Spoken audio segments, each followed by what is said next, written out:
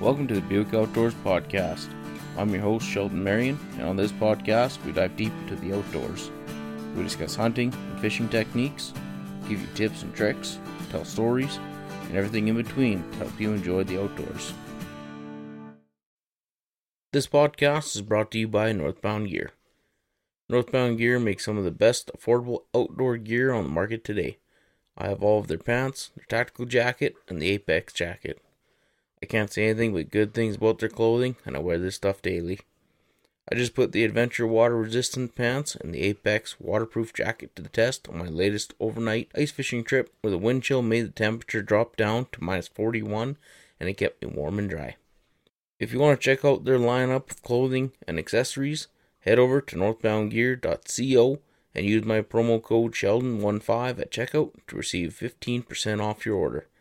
That's northboundgear.co and use my promo code Sheldon, the number 1, and the number 5 at checkout to save 15% off your order. Hey everyone, welcome back to another Buick Outdoors podcast. If you're new here, I'm your host Sheldon Marion, and on this episode I think I'm going to be talking mainly about ice fishing. We're getting into the winter months here now, so ice fishing season is definitely upon us. I've been out already. We did a overnight trip out at Ingle Lake with me and my brother. Got quite a few fish. Well, not quite a few, but we caught enough to keep a smile on our faces anyways. We had a pretty good trip out there. And basically what I want to talk about is just like all of the sorts of different gear and gadgets and stuff people can use these days. Tents, augers, hooks, rods, tip-ups, the electronics. Basically kind of everything and anything that goes along with ice fishing these days. And I want to start off just with tents. Over the last couple of years, tents have really picked up. I know beforehand we had some tarps once in a while that we would set up. Basically, we would drill holes about halfway through the ice, put up sticks, pack them in with the ice, maybe put in a little bit of water, and then pretty well string out a tarp around the sticks. And when it was just a windbreaker kind of a thing, so it made the days a little bit better. But now with all these fancy tarps, or not tarps, jeepers, all these new fancy tents that we're getting, it has been a huge game changer. With tents, there's a lot that kind of goes into picking them. It's kind of the same thing with every other piece of equipment, really. How often do you go? Do you actually need it? How many people go with you? How sophisticated you want to be? How much money you want to spend? How much money you can spend? And then with tents, there's kind of like insulated versus uninsulated. The weight, the price difference, also the size of tents, how many people are going with you, how often do you even really go, and do you necessarily need a tent? If you're one of those people that really only go maybe once or twice a year, do you really need a tent?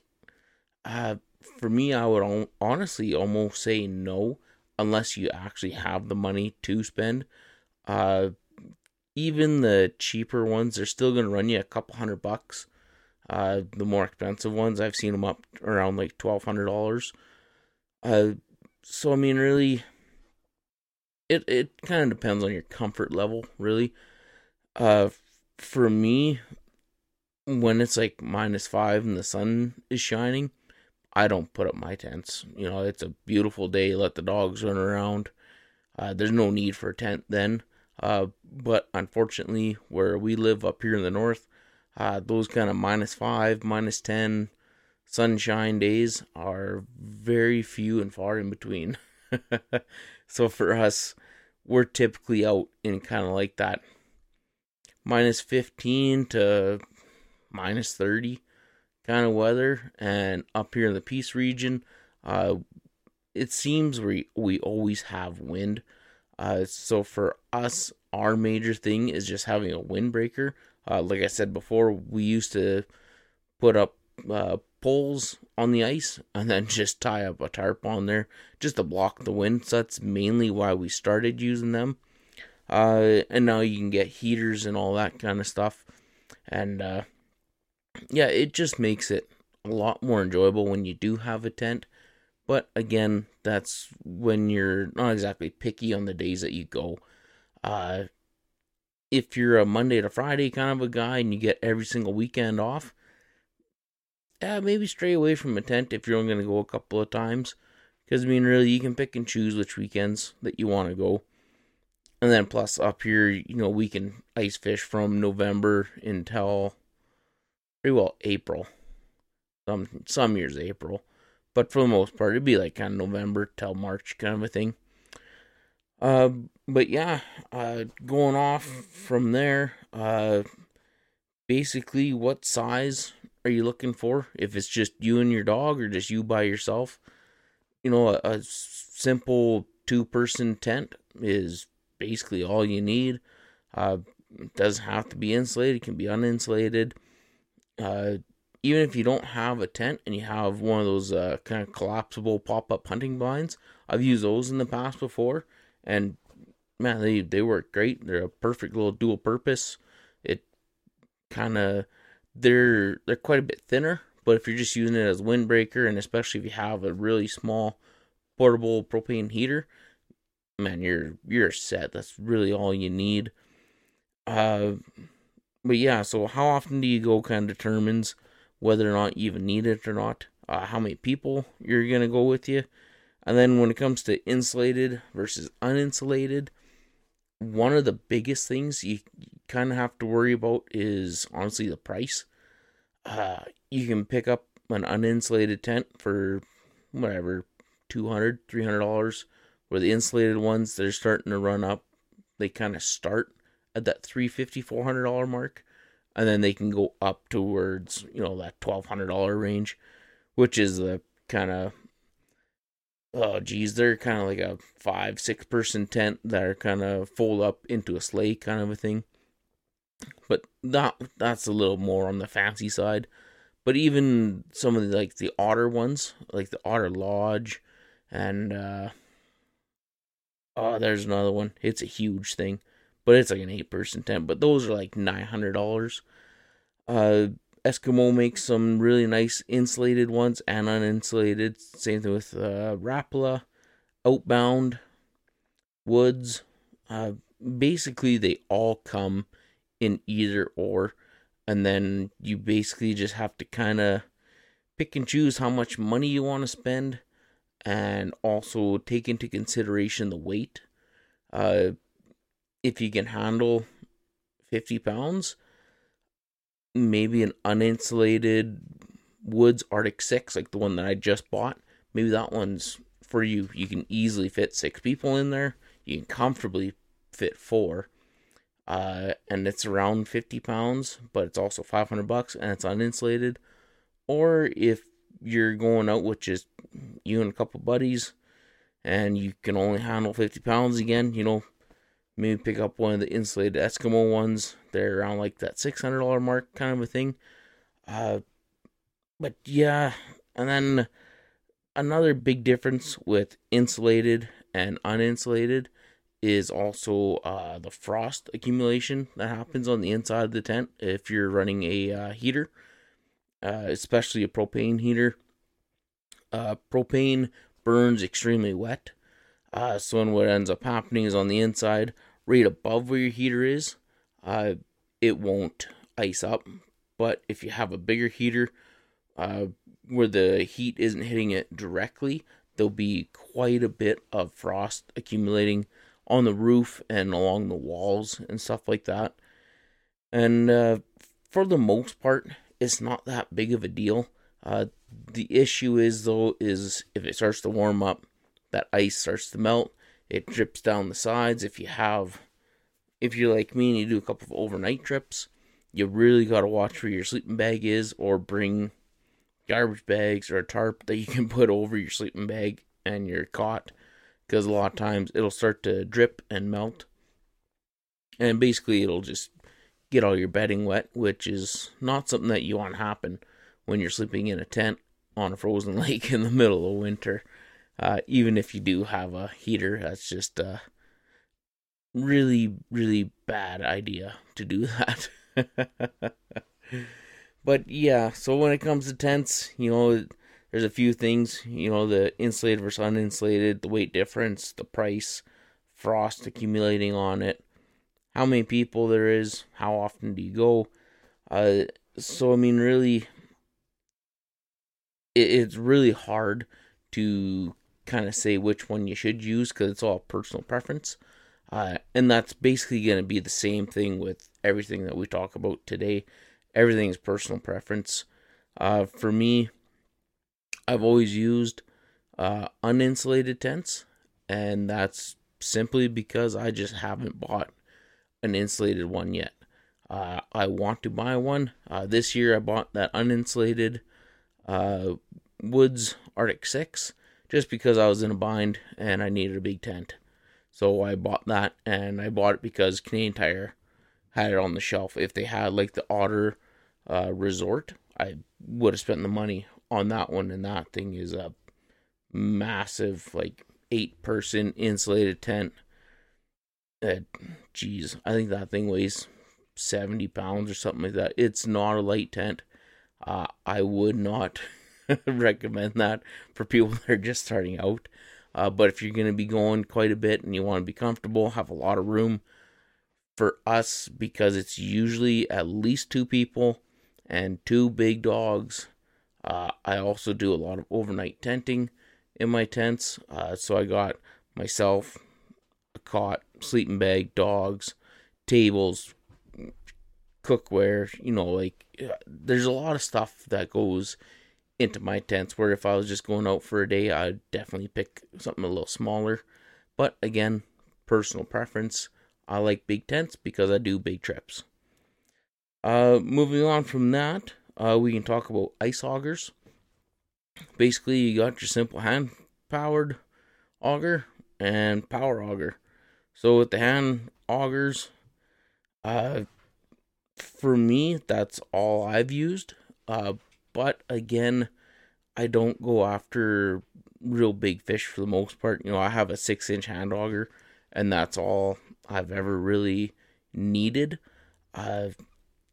If I was going after like those big pike that we did there last spring, if I was doing that often, absolutely I'd buy a 10-inch ice auger, because those fish do get that big where you need a 10-inch hole to bring the fish up. But I mean, if you've seen some of my fishing videos and stuff like that, I don't need a great big 10-inch powered auger to pull up a 1-pound rainbow out of the ice. Some days it would be nice because the ice is really thick at times, but as long as you keep your blades nice and sharp, I can drill a hole in 45 seconds maybe through like almost 2 feet of ice. So it's, as long as you have good sharp blades on it, you'll really never have a problem. And also 6-inch, that's not 8 or 10-inch. I would never have a 10-inch hand auger. That's just idiotic. I think that you're going out there to work out instead of fish. But then, it's just like the tents. There's so many different variables that come into effect. How much money you want to spend, how often do you go, do you actually need it or not, what kind of fish you're going after. Again, if you're targeting small rainbows and brook trout or something like that, where like a big fish is gonna be maybe 5 pounds, you really don't need anything more than just a regular old 6-inch hand auger with good sharp blades on it. And even when the blades get dull, go out, buy a pack of them for $30. There's 2 bolts on each blade. Spin the bolts off, put the new blades on, tighten them up, make sure they go on the right way, and you're off to the races. It's not a hard thing to figure out. So when it comes to the augers, there's also different types of powered augers.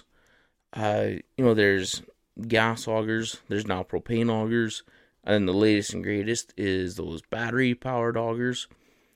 Uh, and then again, it's all down to that price point. Uh, so say you are saying, "Yep, I'm 100% gonna get a powered auger because I go often. We cut big holes. We like to go in different parts of the lake, and whatever, drill 6 or 7 holes at each spot, and try different depths and stuff like that. All the power to you." With the gas augers, they've been around for years. They're pretty reliable, pretty minimal issues as long as you kind of, take care of them, put good gas in it, run good oil. When it comes to your runtime, I mean, really, if you have a jerry can of gas or two or whatever, as long as you have gas and oil, uh, your runtime is unlimited. You can drill 100 holes in a day and you don't have anything to worry about. And when it comes down to it, gas, compared to the next one, which is propane, it's fairly cheap. It you don't need 100 liters. You're not filling up your truck to run a gas powered auger. It's a few liters. So really, if you have 20 liters, that'll last you at least a year. I'm assuming. I don't have a gas powered auger, but I can't see it burning up that much gas in a season, even if you do go like every day. When it comes to the propane ones, the propane technology, that's been around for years, so I'm assuming it's going to be extremely reliable, just like the gas one. And it's, again, you take care of your equipment's going to take care of you. If it doesn't, ditch that thing to the curb and get a different one. But with the propane ones, one of the issues I would see with one of them is pretty well the expenses to run it. They run off of the 1 pound propane bottles. I know apparently there's an attachment that you can get for a 20-pound propane bottle so you can refill those 1 pound bottles. But for me, I've never personally refilled a 1 pound propane bottle. And every time that you go into Canadian Tire, you can get like the 3-pack of propane bottles. But even those 3-packs, they're, oh geez, what are they? 20 or 30 bucks or something like that? I think they're $20. So it's $20 for 3 pounds of propane. So, your runtime, it'll still be quite a while. I mean, I buy those little 1 pounder tanks for my lantern too. So, I mean, really, what's another bottle of it kind of a thing? The issue with that, though, is if you're like me and you have, like, your buddy heater, you have your lantern, and now you have this propane ice auger, you're going to have to show up with a tote of propane bottles because everything runs on those. You can mitigate that a little bit, running a tee off your bottle to different hoses, to your buddy heater, and then your lantern kind of a thing. But again, most people aren't going to want to be packing around big bottles and the tees and hoses and stuff. It's simple just to have 1 pound propane bottles. So I mean, I don't know. I think they are great. They seem to be a really good idea. And as for runtime, as long as you have those bottles, it's just like the gas ones. You can run all day long, no worries whatsoever. The only issue is the cost of the fuel itself. I'm pretty sure the cost of the augers, whether it's gas or propane, they're all up there around like that kind of $500 range, give or take a little bit. I haven't really looked into the prices overly too much the last few years, so take that one with a grain of salt.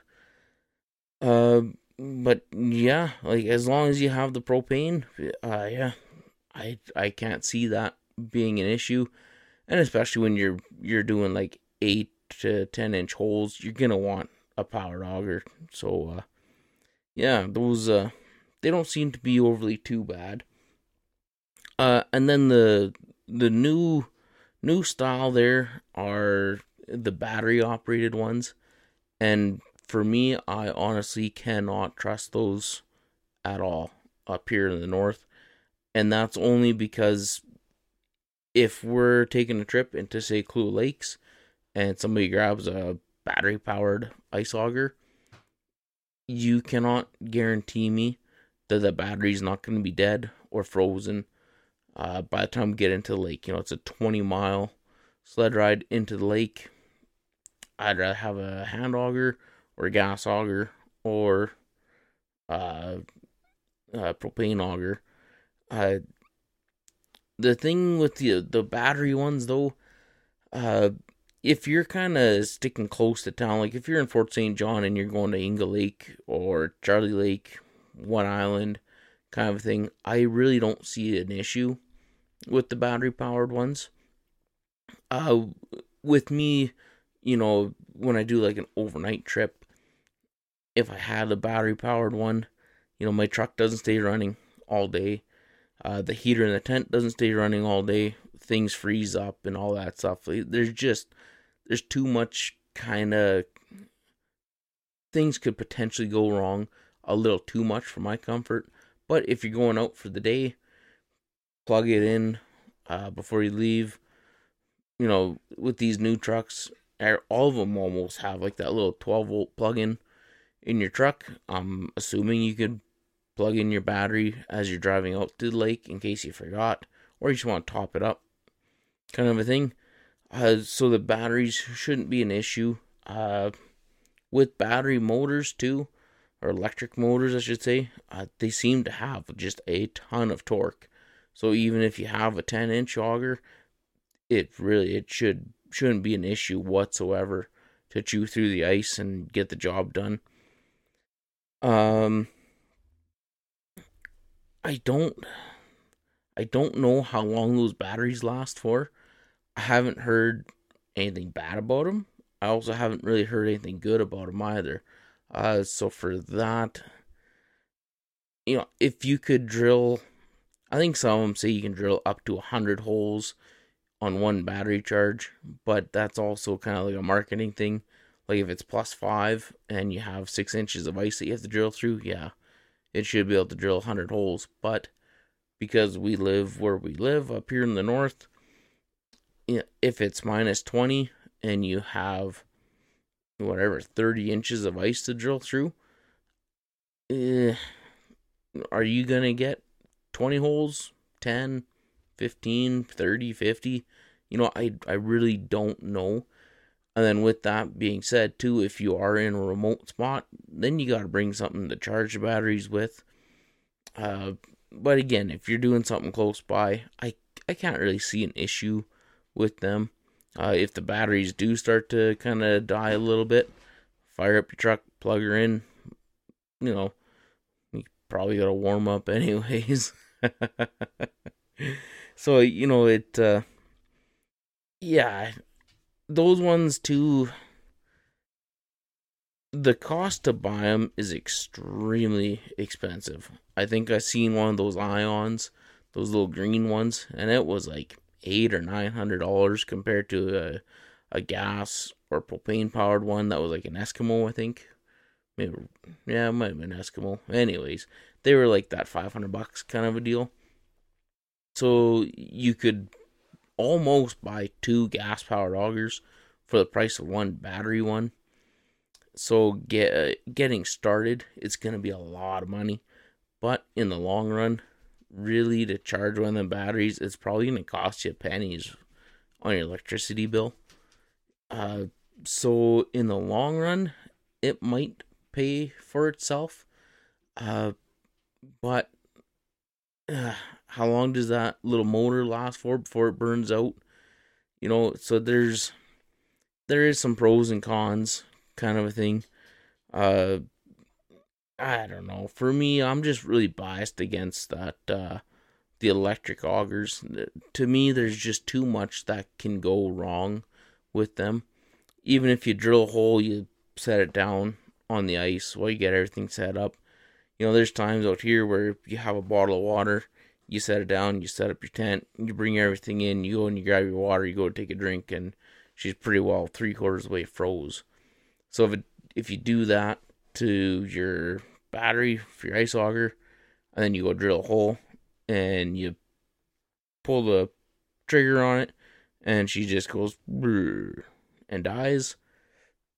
Yeah, I don't know. I'd have a hard time not getting pretty upset over that. But yeah, so that's augers. So with the augers too, it's kind of like everything else. It's personal preference, how much money you want to spend.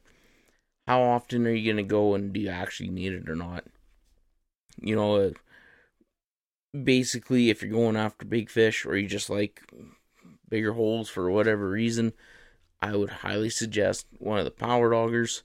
I don't even really know if they make hand crank 8 or 10-inch ice augers, but if they do, good luck to you with those ones. They're I'm assuming they'd be pretty hard to crank.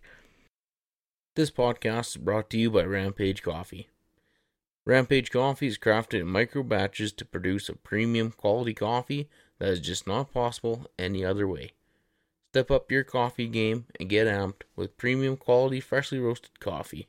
Right now I'm waiting on the sampler bundle where you get to try all 4 blends for around $20. It comes with the Full Force Premium Espresso, Code Black Dark Roast, Riot Medium Roast, the C4 Extreme Caffeine Blend, and it also comes with some pretty cool looking stickers. If you head over to rampagecoffee.com and use our promo code Buick, you'll receive 10% off. That's rampagecoffee.com, promo code BUICK to get 10% off and get amped with Rampage Coffee. Then I guess one of the next things you'd have to really consider is your ice fishing rods. Really you have kind of 3 categories there. You have cheap, expensive, and you have free. One of my last podcasts, I was talking about the free version quite a bit, because I was talking about kind of where we started from and where we are today. And before, we would just show up with a spool of line, and we'd go out and cut a willow and use a willow as our fishing poles. And I mean, we still do that today.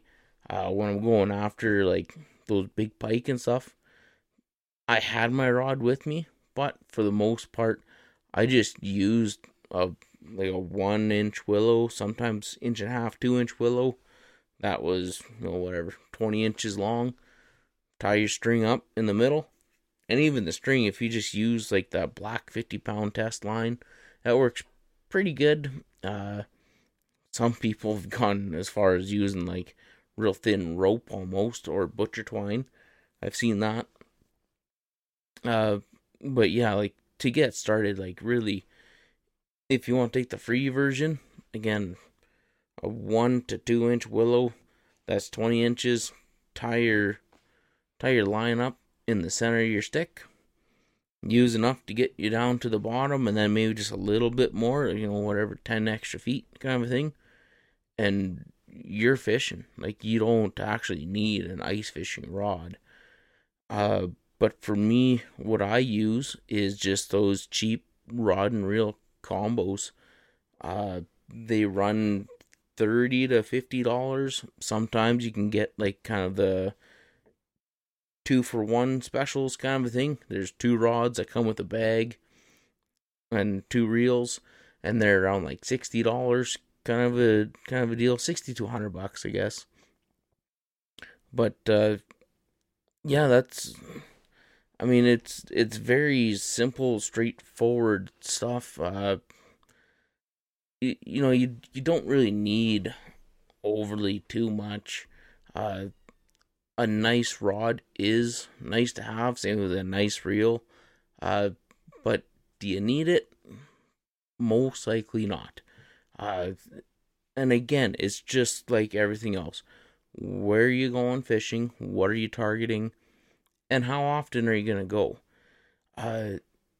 If you're like me and your main fish that you go after are small little stocked rainbow trout and brook trout, you are not going to need an Abu Garcia ice fishing rod with a Fluger reel. You can very easily... Oh, I gotta plug in the laptop. Alright, we're back. I had to plug in the laptop there.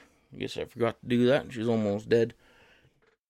But yeah, what I was saying about ice fishing rods, you don't need anything big and fancy and expensive if you're going after the fish that I go after. You know, when you read into it, you know, some of them are whatever, they'll say 7 ball bearings and this and that, yada yada. Like, you don't need to really go into too many detail over that stuff. A basic rod and reel combo that you get from Walmart or Canadian Tire or your sports store there, that's all you need. If you're going after bigger fish like big lake trout or big pike or something like that, or some really aggressive walleye that'll dive deep, or you're fishing in deep water, then yeah, sure, it might be worth your time to get a better rod and a better reel, you know, especially like the drag systems and the flex on your rod and how tough they are, or like a real sensitive tip kind of a thing. But that's when you start to get real into the nitty gritty, kind of the fine details. But for the most part, if you're just a kind of weekend warrior, you're not overly too worried about things. I like, don't sweat it. Just get whatever's sitting on the shelf. Put on some Berkley Trilene 10-pound test, whether it's the regular stuff for the ice fishing line. It really doesn't matter. Again, like, you're not a pro fisherman, you're not a pro angler, you're not sponsored or anything like that. You're just going out for the weekend to catch a couple of fish and maybe eat one or two, kind of a thing. So yeah, I wouldn't put too much thought behind that, overly too much. You know, the branding and marketing side of things, man, companies spend millions of dollars to make it sound like you need this stuff. But at the end of the day, we used to get it done with a willow and $5 a fishing line. You know what I mean? So, yeah, don't buy into that overly too much, because in the end, you're just going to get burnt and you're going to have an extremely expensive ice fishing rod and reel for something that you use, you know, 4 times every 6 months, if that. So, yeah, I would recommend just kind of be smart about it. But, I mean, also, if you just want to have a really nice rod, man, go out and buy it. You know, I'm not going to judge you for it. If you show up with a Fenwick and a Fluger to go ice fishing, cool. Then there's also tip-ups. Depending on where you are, you might not be allowed to use tip-ups the way that they're meant to be used. For us in the Northeast region here, legally we cannot use them the way that they're designed. So a tip-up is basically a set line where you have it set out on the ice wherever, and you just wait for that flag to come up, and then you run over and you grab it, and you pull it up. For us, we're only allowed 1 rod per person, unless you're in a boat. If you're in a boat, you're allowed 2 rods per person. So I don't know, if you want to go ice fishing, drag a boat out on the ice and sit in there, then you can have 2 rods. But yeah, I still use tip-ups from time to time, mainly just when I'm doing my overnight fishing trips. If I'm in my tent and I'm cooking supper or something like that, you know, my back will be to the hole quite a bit, just, you know, paying attention to cooking kind of a thing. So instead of having my rod sitting there and then having a fish potentially pull my rod down into the water, I'll either use a stick and do it the old-fashioned way, or I'll pull out one of my tip-ups and I'll have that set up, and then you just kind of look back once in a while, see if the flag is up or down. If it's down, you don't have a fish. If it's up, chances are there's fish on there. But with the tip-ups, there's it seems to be a big market now, or it's a growing market for tip-ups. You know, everybody says that they got the latest and greatest ones and yada yada, but again, it's kind of like what kind of fish you're going after, how much line is on there, how deep you're going. Because really, a tip up, there's no drag system. It's just a wheel that free spins that has a bunch of line on the spool, and your flag comes down. There's a little T. When a fish pulls on the spool, it spins, the T comes off, flag comes up, and you're not fighting the fish with a rod and reel. You have that black 50-pound braided ice fishing line or whatever it is that's on there, so you're just yanking them up by hand.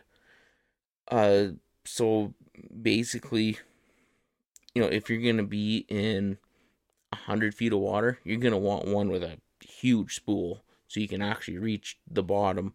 Plus, when they grab it, they're gonna want to run. So you're gonna want to have 100 feet plus probably about 50 feet of extra line. So it has to hold like 150 feet of that thick black line.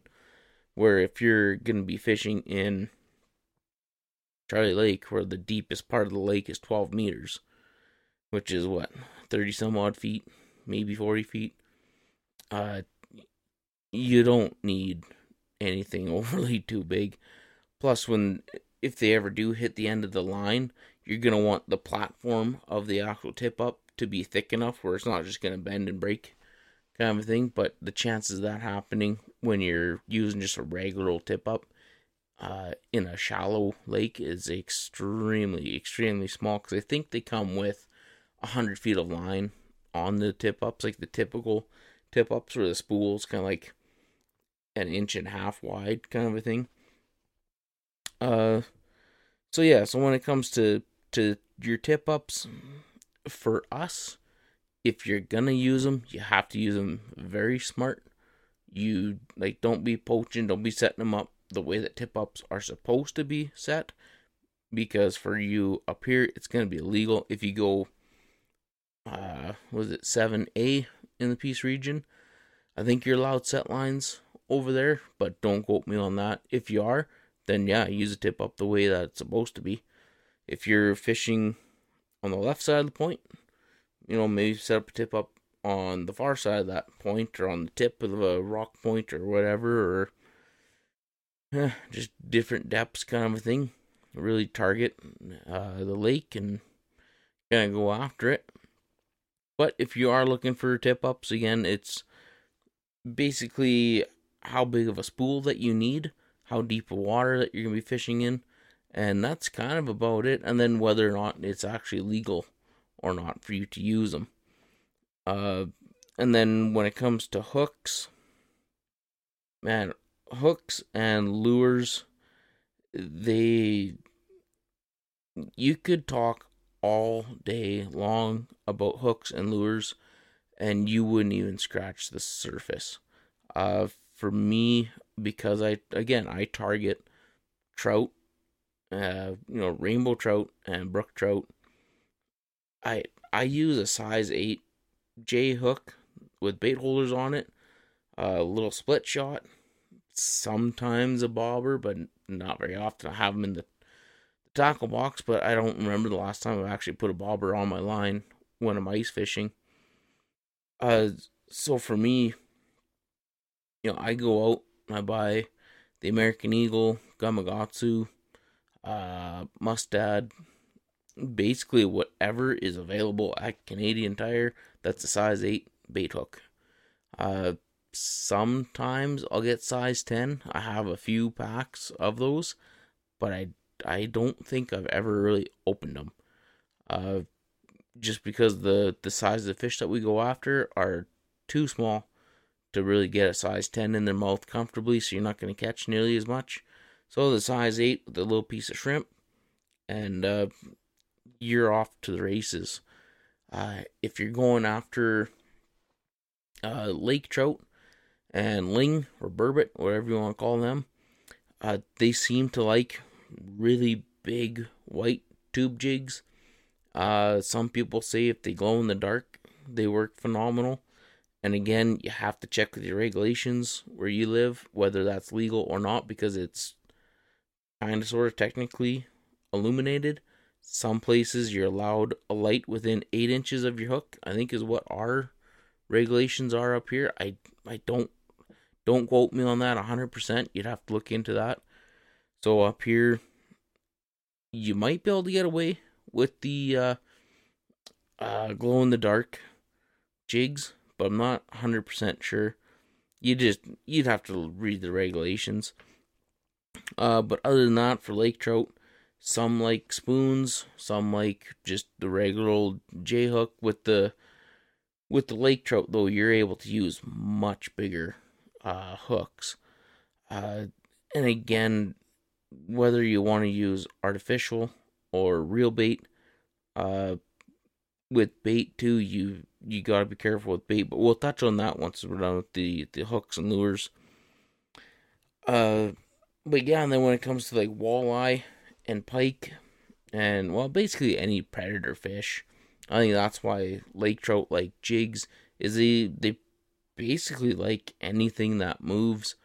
So for like walleye, pike, and lake trout, you can pretty well combine them all into one category as predators, and you can use like those airplane hooks where they look like a little fish, but they got wings either up by the head or off its tail. And with those, you bring them up nice and slow, and then you just drop them. When you drop them, as they're going down, they do like a real big wide swoop.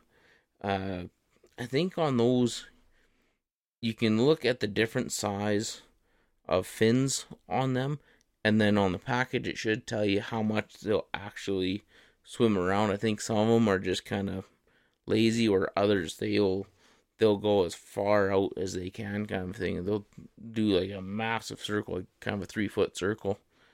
But again, that's also how much line and stuff there is for it to kind of play with. There's jigging spoons. What is it? Is it Swedish pimple or Scottish pimple, something like that. Those things, they seem to work pretty good. They're just like the airplane ones where you bring it up, and when you drop it, those they kind of go down and they kind of flutter as they're going down. It kind of moves the same way a regular spoon moves, but with the regular spoon, it has to have the forward momentum to get it to do its flutter and its little dance kind of thing, where with jigging spoons, it does it going downwards. I've also heard people use just regular spoons. Apparently, it works in Charlie Lake, but I'm not going to try there again. I've tried it enough times, but yeah, like there's a lot of fish that they just kind of strike whatever moves, and it's whatever shiny and looks good to them at that time. So, yeah, the old 5 of diamonds, blue and silver spoons. I don't think crocodiles would work all overly too good in the wintertime. The Swedish pimple, I'm sure it's what it's called. You'd have to look that one up. There's also jigging wraps that you can use, and again, those are like Rapalas, but I think they're weighted. I think is how it works. So they sink to the bottom, and then as you're sitting there jigging, every time you pull up on it, just the momentum of it coming up, it has little fins, so it kind of swims around as you're jigging it up, kind of a thing. But yeah, when it comes to hooks, oh man, there's just so many. Some have feathers, some have marabou, some have little bells and whistles on them, some like rattle kind of a thing. Some are shiny, some are dull. You know, the best thing to do for your hooks is just talk to the local people and just kind of get an idea of what works. Some places, you know, the hot color is pink. You can go to the lake, you know, whatever, 10 miles up the road from it, and there, pink, you'll never catch a fish at all in pink, and there it's white. You know, so you definitely, if you're going to be a traveling fisherman, you're going to need a lot of different styles and types of hooks and stuff. And then when it comes to bait, you have some places don't allow any sort of bait whatsoever. Some places only let you use artificial bait. Some places, like up here, you can't use any sort of fin fish whatsoever. But you can use shrimp because it's not a fin fish. It's a shellfish, so you're allowed to use shrimp up here. We can use marshmallows. We can use corn. You can use the rubber baits like all the Berkeleys and stuff like that. And again, it changes from lake to lake. I know at Ingle Lake, shrimp work amazing. Lots of people use corn. I don't really like using corn. I never have liked it, but you can give it a go. Some places marshmallows work. You can buy the little itty bitty marshmallows. Sometimes you get like the infused ones or whatever, and apparently ones that are like cheese or garlic, for some reason trout love them. I haven't tried it, but apparently it works like a hot damn on some trout is the garlic marshmallows. Another thing you can do, like your own concoction, like on the ocean we use butt juice that we inject into our herring when we're going after ling and halibut. Flounder like it, dogfish like it, rockfish like it. So I mean, really, if you're going after a burbot, why not squirt some of that on one of your big white jigs and see if it works? It's just kind of fish oil and aniseed, and I don't know, it's a big concoction of stuff. It's kind of like Worcester of the fish world. So yeah, maybe give that a go. That might work. That might be the ticket to get more fish because it leaves a nice trail of scent out there, and you never know. Give her a go, and if you do, let me know. I would love to know if that actually works or not. Same thing if you're using it for pike or walleye. It'd be pretty neat to see if it works or not. Yeah, so when it comes to hooks, you just kind of, there's so many different types and styles. You just talk to the local people and kind of see what works and try experimenting. And unfortunately, it is pretty expensive if you want to experiment. You know, it's pretty easy to go into the sports store or Canadian Tire or wherever it is that you pick up your stuff at, and I've easily went in for a pack of hooks and spent $150 going, oops. But it is what it is. I got kind of one of everything that's ever made under the sun, and I try them out, and sometimes they work, sometimes they don't, and then the next lake, the things that didn't work all of a sudden do work, and it's a gamble. But then after that, the new age thing is all the fancy electronics. Now you got the flashers, depth sounders, underwater cameras, and I can honestly say that I don't have enough experience with these to really kind of give you an honest opinion. Other than I've seen a couple of underwater cameras. One worked phenomenal in clean water, and then one worked just terrible. If you have them in extremely clean water, they seem to work absolutely great, and they are really cool to use. You can see the fish coming in, you can see the reaction. It works great as an aid or as a tool to help you kind of figure out the species that you're going after a little bit better, or figure out the lake kind of a thing. Some places, the rainbow, are extremely lazy. They like a hook just sitting there, and they come up and they sniff it, they kind of grab it, and then they kind of nibble on it, and then you got to set the hook and bring them in. Where other places, it's a rainbow trout, it comes in and it just slams that hook.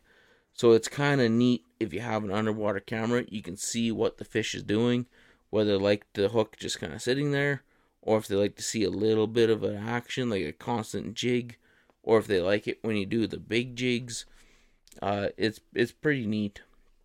And then you can kind of see some obstacles if it's within range of the camera, kind of a thing. But yeah, I don't know. I think the underwater cameras, if you're in a place where it's extremely clean water and it you kind of want it for like the cool factor or the neat factor where you can just watch fish, then absolutely they're pretty cool to have. I'd buy one. Unfortunately for us up here, our waters just they're not quite clean enough. Uh, we had somebody try one at Ingle Lake.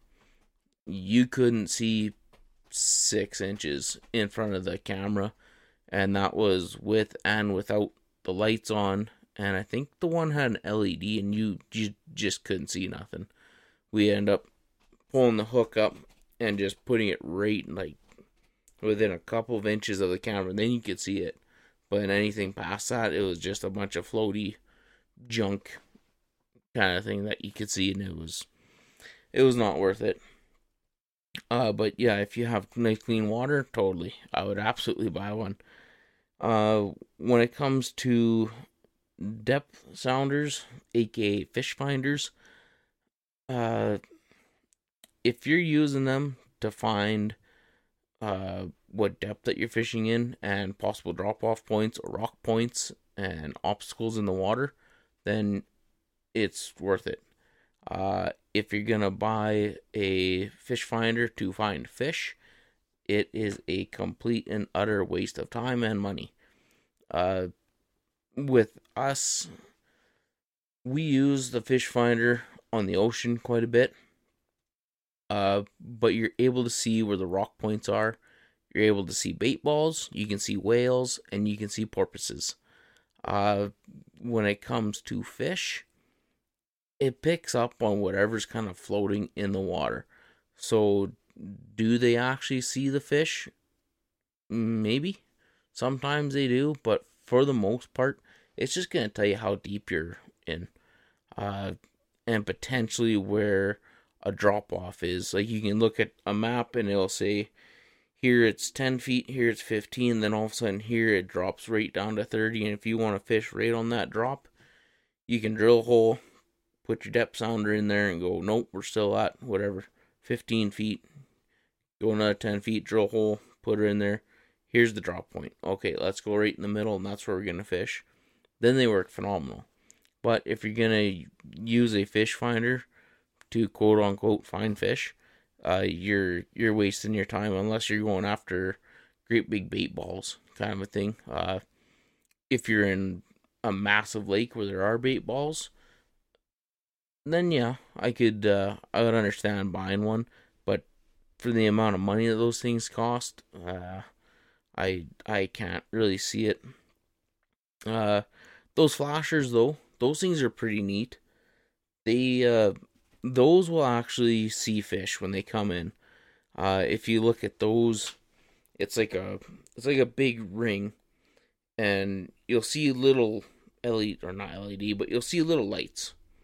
So basically, once as you see a solid light, that's where the bottom is, and then when you drop your hook, you can actually see little strips of light coming down as your hook's going down. You can sit there, and then when you move your hook, it'll pick up on that movement kind of a thing, and it'll be a little light bar, little light that comes up and says at what depth it's at. So you can be sitting there, if you're in 30 feet of water, at the 30 mark, from there to whatever it goes up to, it'll be a solid line. So when say you're jigging at 20 feet and 30 feet of water, at 20, you'll see a little light bar there. That's where your hook is. And then if a fish comes up, all of a sudden you'll see another light coming in. So that actually does detect fish coming in. So if you're... even with that though, it tells you when a fish is there. You can't get actual proof that's going after your hook until you're sitting there jigging and you can see it slowly come up to roughly where your hook is. And then even then, it doesn't guarantee you that you're going to catch fish. I think that's a problem that a lot of people have is they buy this equipment, they show up with a box load of electronics and fishing gear and all that crap, and they think that they're gonna catch the fish because they spend a lot of money. When really, you're gonna catch fish if you're a good fisherman. Uh, if you use them, you know, if you use them to kind of educate yourself, like if you see a mark come up on a flasher and you're sitting there jigging softly and then the mark goes away, well, maybe they don't like that. So the next time there's a mark on that flasher, don't jig at all. See what happens. If it goes away, well, they don't like that. And again, if you see a mark come up, jig like a maniac. See if that spooks them or if it puts them into a feeding frenzy and they come up and they actually start to chase your hook. Because if they come up, again, you'll see the little light bar come up on the screen, and you can kind of educate yourself that way. For the prices though, man, it's a lot of money to buy something just for a cool factor or just to kind of try it out. That's why I haven't bought any yet. I would like to try a flasher. But man, for the price, I can't justify spending. I think some of the cheaper ones are around like $250, $300. And for me, like I can't justify that. That's almost a truck payment, really. So for me, it'd be kind of nifty to have one, but again, I'm going after rainbows and brook trout. So it's back right from to square one. Whether do you actually need this stuff or not? For me, I don't. If I was targeting specific fish, maybe. But even then, as long as you just fish long enough, you're gonna figure them out anyways. So for me, it's hard for me to spend the money. But if you want to, all the power to you. Let me know how it works out. If that flasher makes sense to you, and you kind of took a little notes there or whatever on what I was saying there to kind of educate yourself. If it works out, let me know.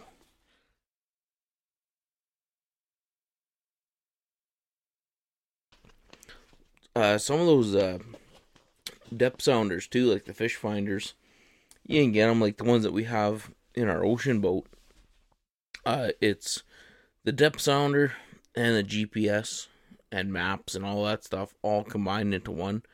So if you're fishing on like a bigger lake, it would be kind of cool to have that. Especially some of them, they come in like a nice little carrying case with a big rechargeable battery, so you have a ton of runtime. And then you can also mark on the map like what spots of the lake that you tried fishing. You can put little notes in there and stuff like that, or you can just write whatever, big fish on this point, no fish over here, a few bites over there, or whatever. You can actually kind of keep track of where you've been fishing, and it'd be pretty pinpoint accurate on where you're fishing because it's all GPS. So that would be pretty neat if I was kind of traveling a little bit more and doing going to different bigger lakes kind of thing. But for the most part, when I go to our lakes around here, they're not big extravagant lakes. They're basically swamps, and yeah, it's pretty hard to forget where you've been and what worked for you. So for me, again, I don't personally need that stuff. But even like Charlie Lake, if you're cruising around there, and there's a lot of different little drop-offs and rock faces and stuff like that. So like bigger lakes, yeah, it might be worth it just for finding out where those depths, like the drop-offs are, and also using the map combos. But then there's also like the cheaper versions of the depth sounders where it's basically just a handheld thing with a pole, and you just put it down your hole and it tells you kind of how deep you are. But Yeah, it's all personal preference and what you actually need.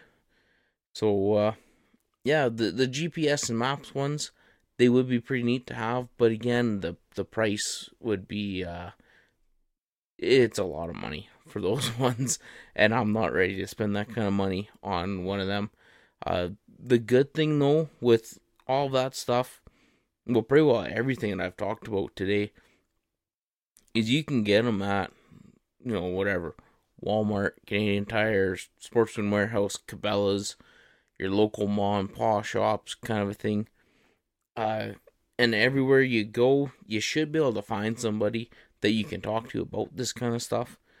Uh, Maybe not so much in the big retail stores. They kind of hire whoever and say, yeah, you're in sports. Good luck over there. But the actual mom and pop shops, especially, and like the designated, like Sportsman Warehouse and Cabela's and stuff, those guys, they should know what they're talking about. But again, you never know with these. Yeah. But at least you can talk to them, get kind of a feel for what it is that you need, what your needs are, how much money you have to spend. Uh, you can spend a lot of money on one thing, or you can spend a lot of money on a bunch of things and have a complete and full setup. And again, it's all personal preference. What's your budget? Where you going? What you going after? If you're a guy like me, where you're going after rainbows and brook trout and small lakes, and you want to be comfortable, I would suggest uninsulated tent with a propane heater, cheap rod and reel setup, couple packs of J hooks, some split shots, maybe a little thing of baby shrimp, and I don't know, maybe grab one of the garlic marshmallow things or Berkeley whatever, and give that a go and see what happens. If you're gonna be fishing great big huge lakes, or you travel a lot and you're doing a bunch of overnight camping and stuff, maybe spend the money.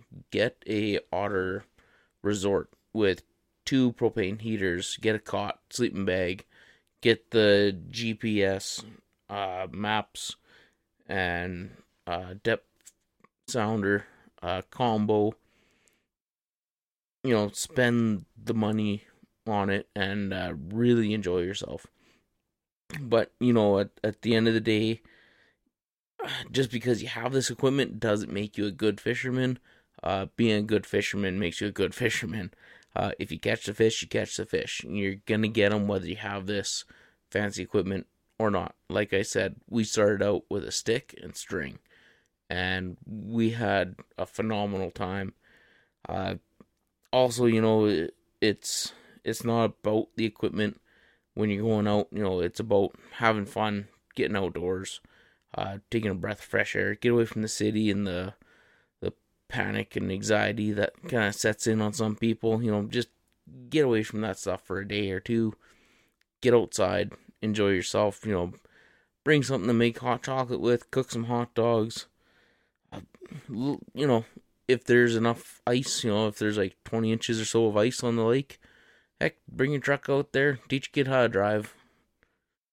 If there's nobody around, get them in the front seat. This is the brake, this is the gas. Let's drive. Teach them how to drive out there, have fun, make it comfortable and enjoyable for not only yourself, but for everyone that you're bringing with you. And you'll definitely be going back and doing it again. And yeah, guys, so focus on just enjoy your time outdoors, and maybe don't take it so serious.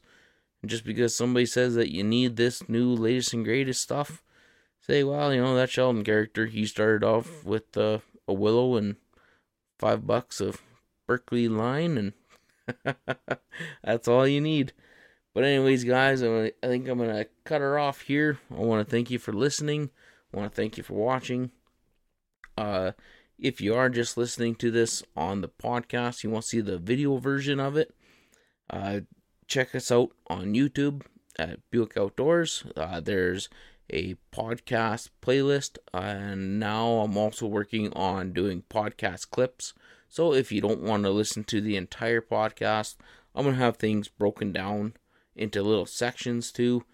Unfortunately, it might be a little bit annoying for some people because there's going to be several videos every week going up with these podcast clips as I'm trying just to kind of keep up with them. But anyways, that's that. And then also, if you are watching this on YouTube and you want to listen to it, we're on basically every single major podcast platform. So you can find us on Yahoo, Google, Amazon, Spotify, iHeartRadio. What's the other one? Comcast or something like that. I seen Podbean. Basically anywhere that you listen to a podcast, if you just search the Buick Outdoors Podcast, you should be able to find us. But anyways, guys, again, I want to thank you for watching and thank you for listening. Leave us a like, comment, give us a rating, and hey guys, see you on the next one.